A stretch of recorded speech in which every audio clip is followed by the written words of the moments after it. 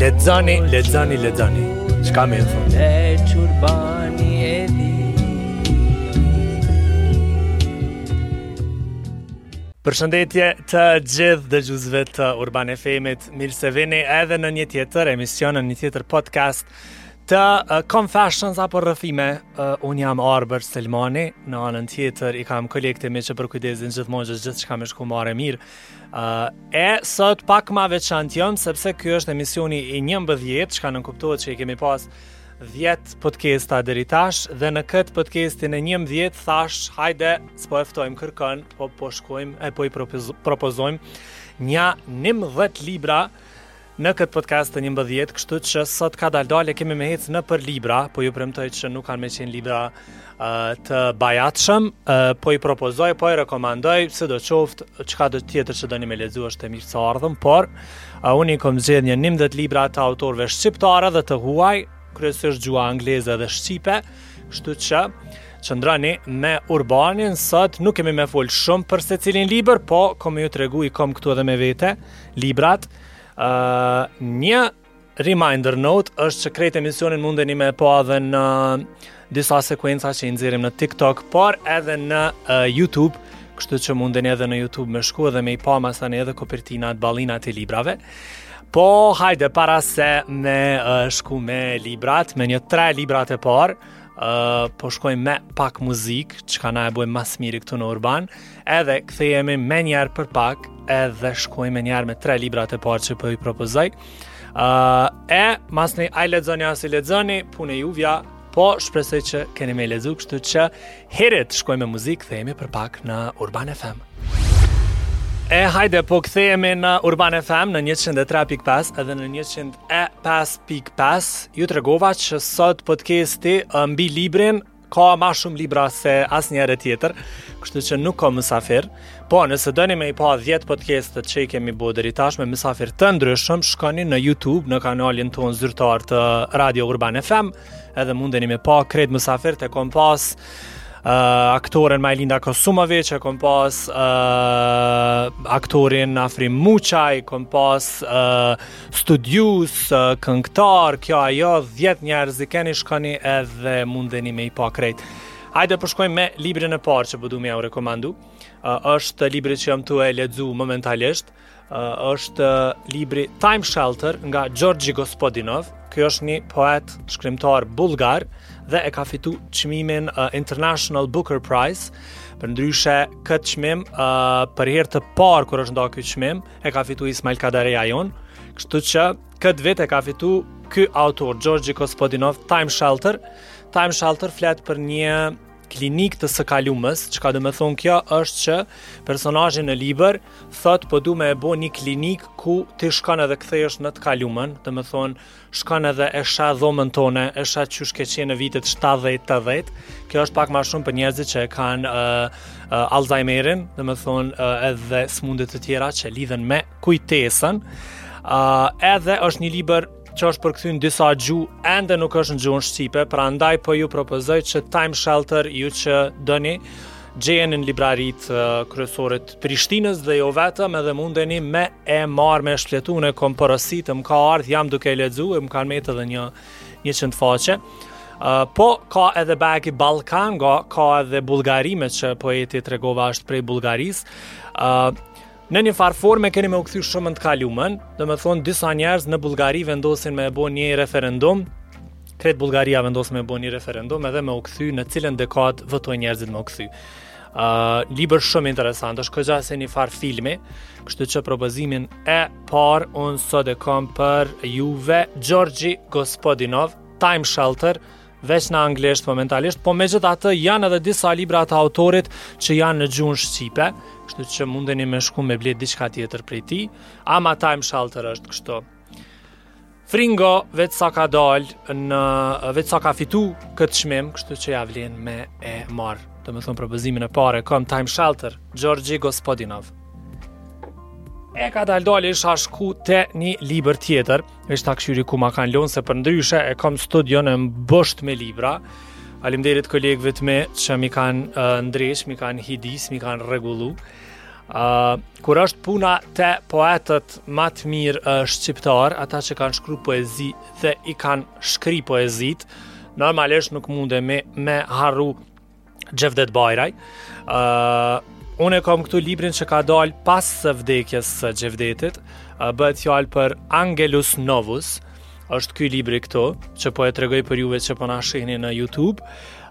Në njërën prej podcastave të kaluam, e kom pas misafire bashkëshortën e Xhevdetit, Vjolca Bajraj, e cila na ka tregu për jetën e Xhevdetit dhe çysh ka qenë në cilësinë e bashkëshortit edhe në cilësinë e babait.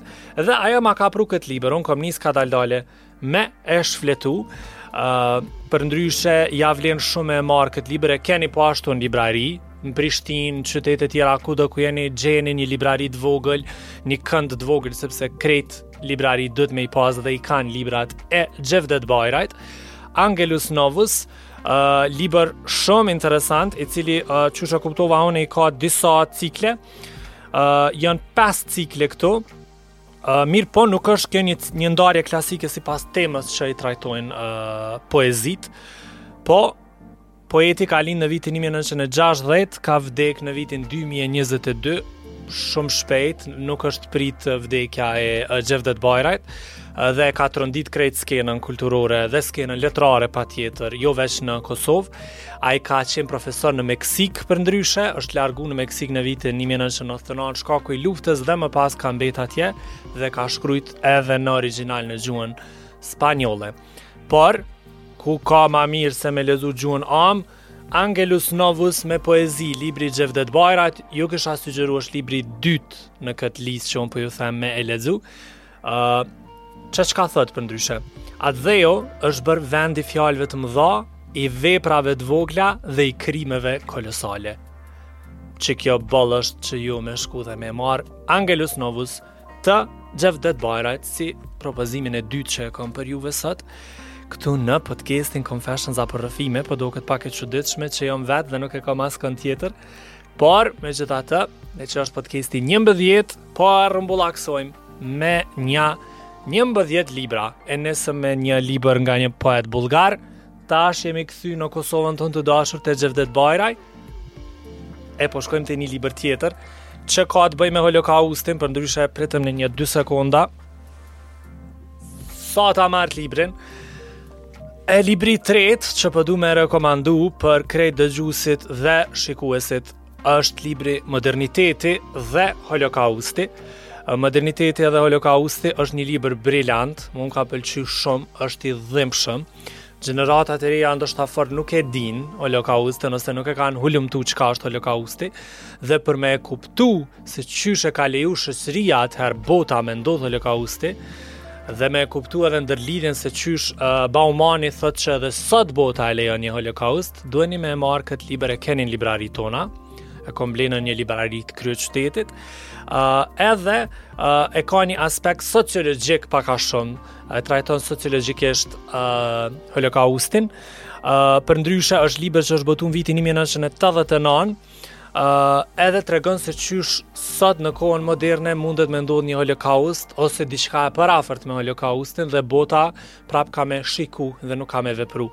Për ndryshe, sot e kemi një luftë në Ukrainë, kemi konflikte në Siri, kemi konflikte varfëri në vendet afrikane, në Yemen, kemi krejt ato që kanë pasu pas holokaustit, luftrat e përgjakshme në Ballkan, krejt këto i ka leju moderniteti dhe këtë libër ju thëmë gjithçysh me lexu.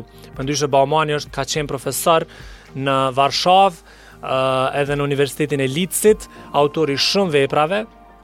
Modernitetin e ka si specialitet, e ka edhe një libër tjetër me modernitetin, për juve që doni me lexu diçka që s'është shumë e rënd, po edhe nuk është limonad, është një studim i Zygmunt Baumanit, Moderniteti dhe Holokausti.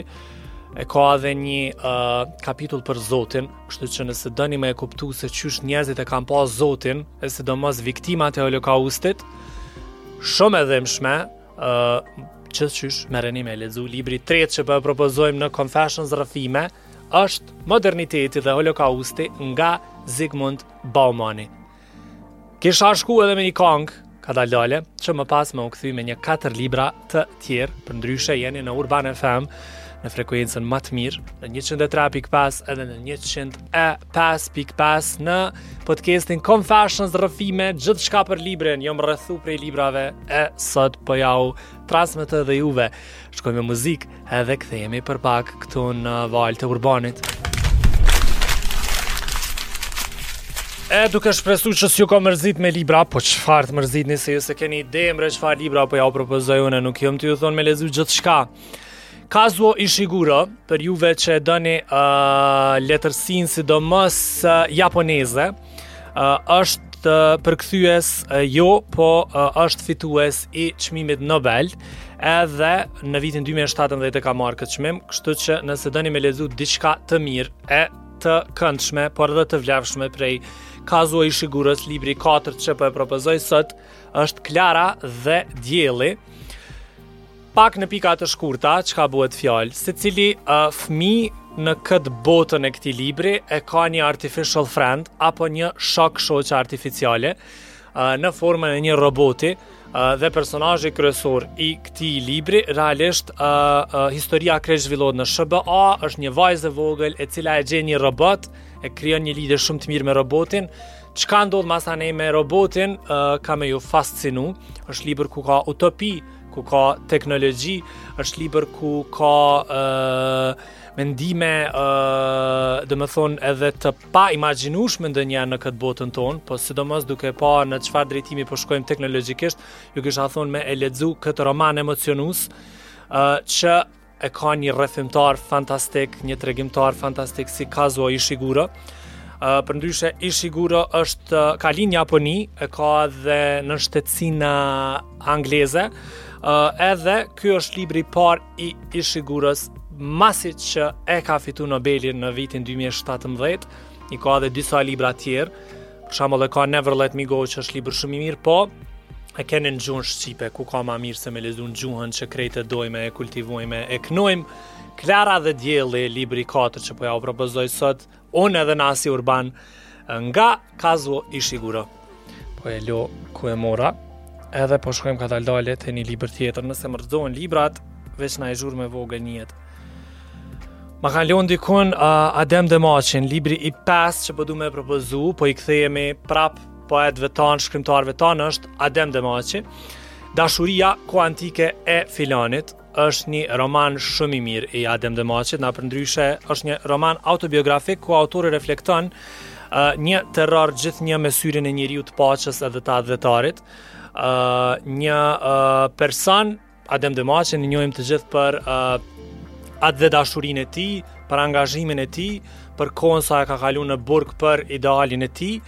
Mirë, por ma pak e njohim ndoshta ne gjeneratat e reja, por edhe ma pak përflitet si shkrimtar. Kështu që përpas ndoshta romanit Gjarpnit e Gjakut, që e ka ngrit në një nivel tjetër jo veç Adem Demaqin, por edhe shkrimtarin në Kosovë e Shqipëri gjithandej, është Dashuria kuantike e Filanit, ku janë 9 letra elektronike të cilat Adem Demaqi ja shkruan dardhës. Ndonjëherë e kuptojmë kush është dardha, ndonjëherë se kuptojmë dardha është emër i një vajze, mundet me qenë edhe emër për këdhelës, por krejt këto letra janë themelet e këtij romani të shkruar nga Adem Demaqi. Adem Demaqi ka linë në vitin 1936 në Prishtinë, ka studiu në Shkup, më pas prapë është kthy në Prishtinë, ka punu në gazetën Rilindja, dhe me krimtari letrare është marrë aktivisht qysh prej viteve 50, ka qenë edhe përfaqësues politik i ushtrisë çlirimtare të Kosovës, kështu që për mos me e harru emrin, figurën e fituesit, një prej fituesve të Saharovit për paqe, e keni propozimin tonë të 5, Dashuria kuantike e Filanit nga Adem Demaqi. Jeni përndryshe me Urban FM, jeni në podcastin Confessions rrëfime, ku po flasim për libra, edhe po shkojmë me një propozim tjetër, me që jemi tash tonight në letërsinë shqiptare. Adem Demaqi nuk ka shkruar shumë poezi, por Ali Podrimja ka shkruar. Kështu që për juve që doni me lexu poezi të mira, shumë të ndryshme prej asaj poezie që shkruhet sot, e keni poezit e Ali Podrimjes. Kur dashta me propozu diçka prej Ali Podrimjes, thash e kam një përmbledhje të poezive që është Torzo, por prap se prap po du me ju tregu që çfarë do lloj poezie, kudo që e gjeni online, libra që i bleni fizik, nuk keni me u zhgëny prej poezive të Ali Podrimjes. Unë kam lexu ko pas kohe poezi të Ali Podrimjes, e keni përmbledhjen Lumi, e keni poezin Unë biri ju të Kosovë, që qarkullon gjithandej dhe shpesh lidhet edhe me ngjarje të ndryshme dhe me, sidomos edhe me këto ngjarje sportive kur i kemi, sepse është poezi që prek pak më shumë në këtë sentimentin edhe patriotik. Merrni, lexoni poezi të Ali Podrimjes. Propozimi jam i 6 sot është Torzo, nuk e di a mundeni me gjetë lehtë këtë përmbledhje sidoqoftë. Çfarë do lloj përmbledhje dhe libri të Ali Podrimjes, çfarë do lloj poezie, merreni, lexoni, shihoni, sepse ja vlen.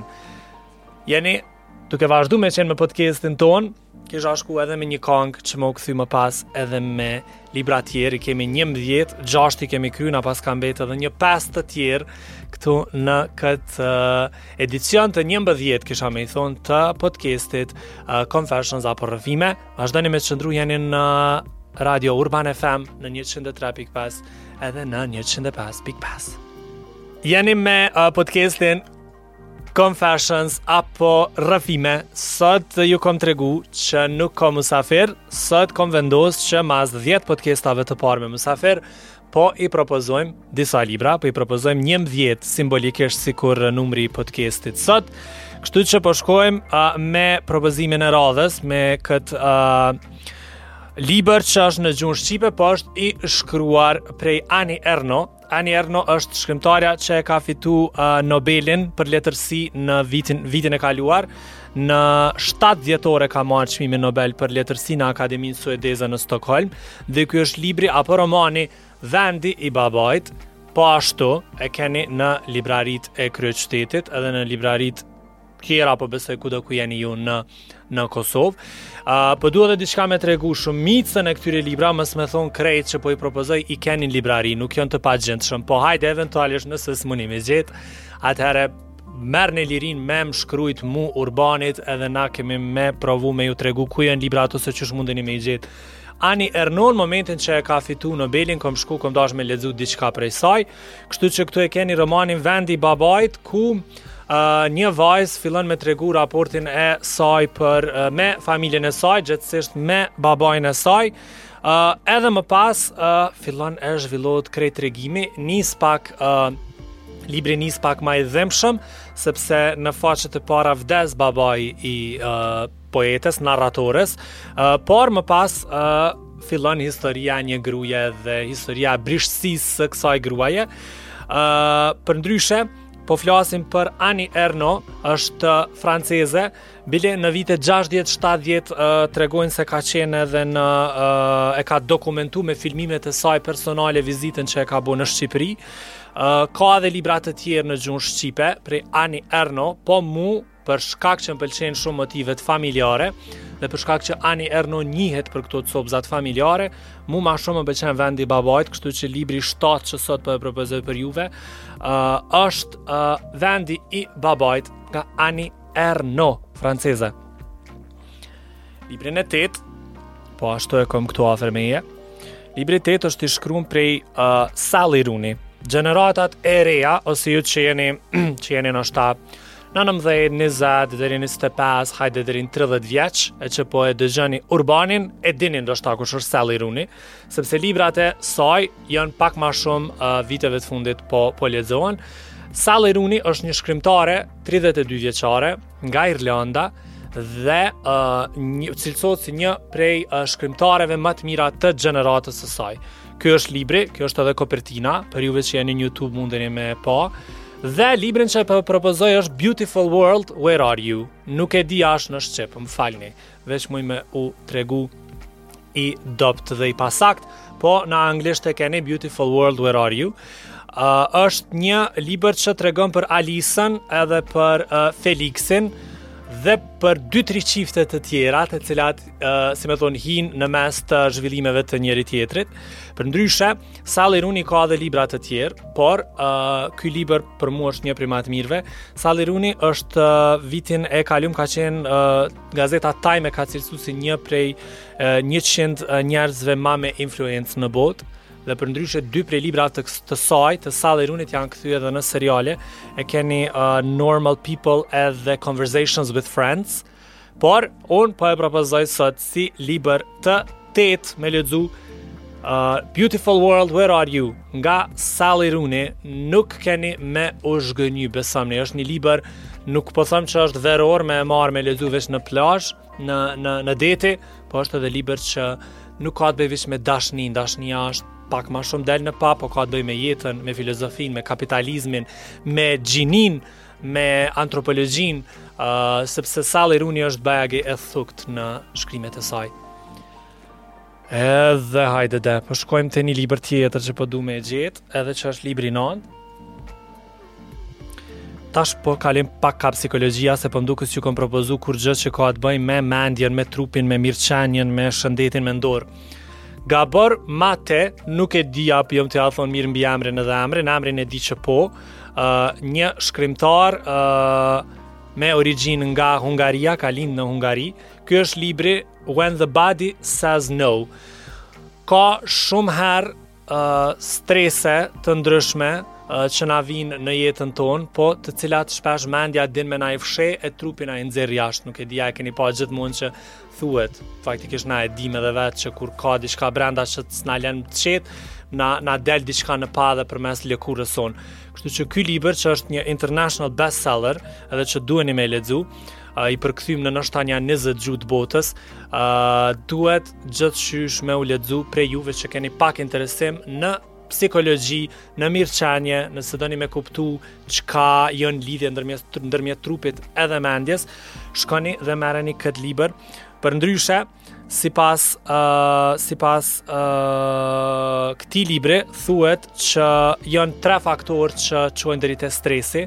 E para është pasiguria, e dyta është mungesa e informacionit, edhe për çata doni me lexuar edhe libër, dhe e treta është humbja e kontrollit, për çata doni me shku te psikologu, kështu që apo te terapisti. Që aty ku shkojon edhe ku doni me shku krejt ju të tjerët. Ky është libri tjetër që po e propozoj, When the Body Says No, nga Gabor Mate. Gjeni, e kam ble në librari në Prishtinë, e keni edhe ju në libraritë e juaja. Merreni, lexojeni, sidomos ju që doni pak me shku ka psikologjia, ka mendja, edhe me lexu diçka që mundet ndoshta edhe me ja ndryshu jetën, pse jo. I kemi kry 9 libra, na kanë metë edhe 2, që janë libra të poetëve shqiptar.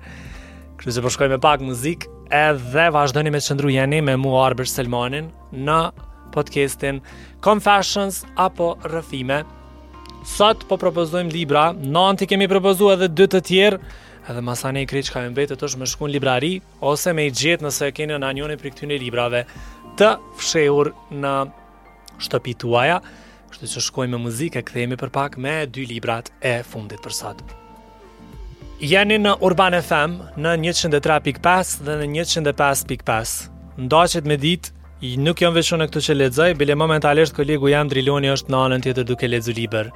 Çka tregon që na nuk i kena librat për hajgare dhe për dekorim, na lexojmë. Kështu kur kemi kohë të lirë, lexojmë, edhe ka dalë, edhe shkon koha, edhe na e mbushim veten me dije. Unë jam Arbri, jeni në podcastin Confessions apo Rrëfime. Jeni mësu me mu dhe me mësafir të mi. Sot nuk ka mësafir. Sot mas 10 emisioneve kom vendos me ju propozu libra dhe me ju propozu 11 libra. Për juve që jeni nkuadru ma vonë, krejt emisionin e keni në YouTube dhe mundeni edhe mu, Arber Selmani, në rrjetet sociale më gjeni dhe ishe një cilë libra i kom propozu, por po shkoj me 2 të fundit që e di që kanë mjë pëlqy. E kur flasim për romanet shqipe, një roman që unë shpesh e kthej në mendjen time dhe shpesh e propozoj është romani nga Anton Pashku.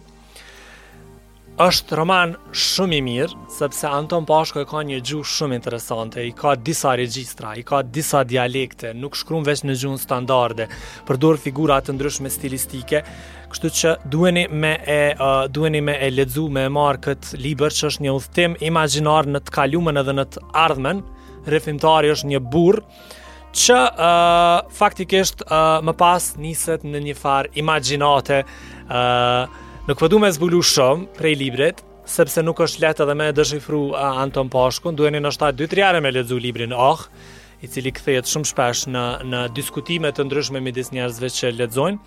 Anton Pashku është i njohur edhe për tregime, por mu m'pëlqen shumë sidomos romani Anton Pashku ka lind në Prizren, është shkolluar në Prizren, është lind në hast të thatë të Prizrenit, ka punu në rilindje si shumica e poetëve të asaj kohe. Ka plot libra, ka 2 drama, është drama Sinkopa edhe drama Goff, ndërsa ky është romani i vitit 1971. Po flasim për Anton Pashkun edhe librin Për ndryshe, tregimet e para të Anton Pashkut janë botuar në vitin 1957, për afro 30 vjet pune në krimtari letrare. Ai ka botuar relativisht pak. Unë kam intervistu një herë të 2 fëmijët e Anton Pashkut dhe thuhet që ka edhe disa dëshkrime të Anton Pashkut të cilat ende nuk e kanë pa dritën e botimit. Kështu që unë për një me prej loqkës shpirtit zemrës, jo veç Anton Pashkun po krejt librat po i propozoj, po që librin e 10 dhe të parafundit që po i propozoj me lexu është romani nga Anton Pashku. Dhe krejt në fund të podcastit Confessions apo rrëfime, po du me shku te Jusuf Gërvalla. Pse te Jusuf Gërvalla? Sepse unë i kom ble në kryeqytet një komplet të librave të Jusuf Gërvallës, të përmbledhjeve, do më thonë që e ka bo dikush tjetër.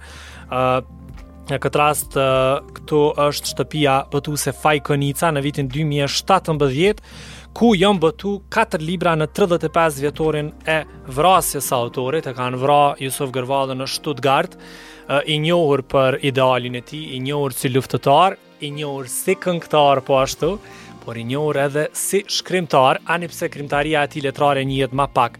Këtu i kam 4 libra, është publicistika, proza, edhe poezia e Jusuf Gërvallës. Merreni me mend një 4 libra që të njëjtë i kom ble për një 20 euro në kryeqytet. Edhe jam shumë e thatë dhe i ruaj me shumë fanatizëm, me shumë xhelozi libra të Jusuf Gërvallës, sepse duheni me lexu libra të Jusuf Gërvallës nëse gjeni.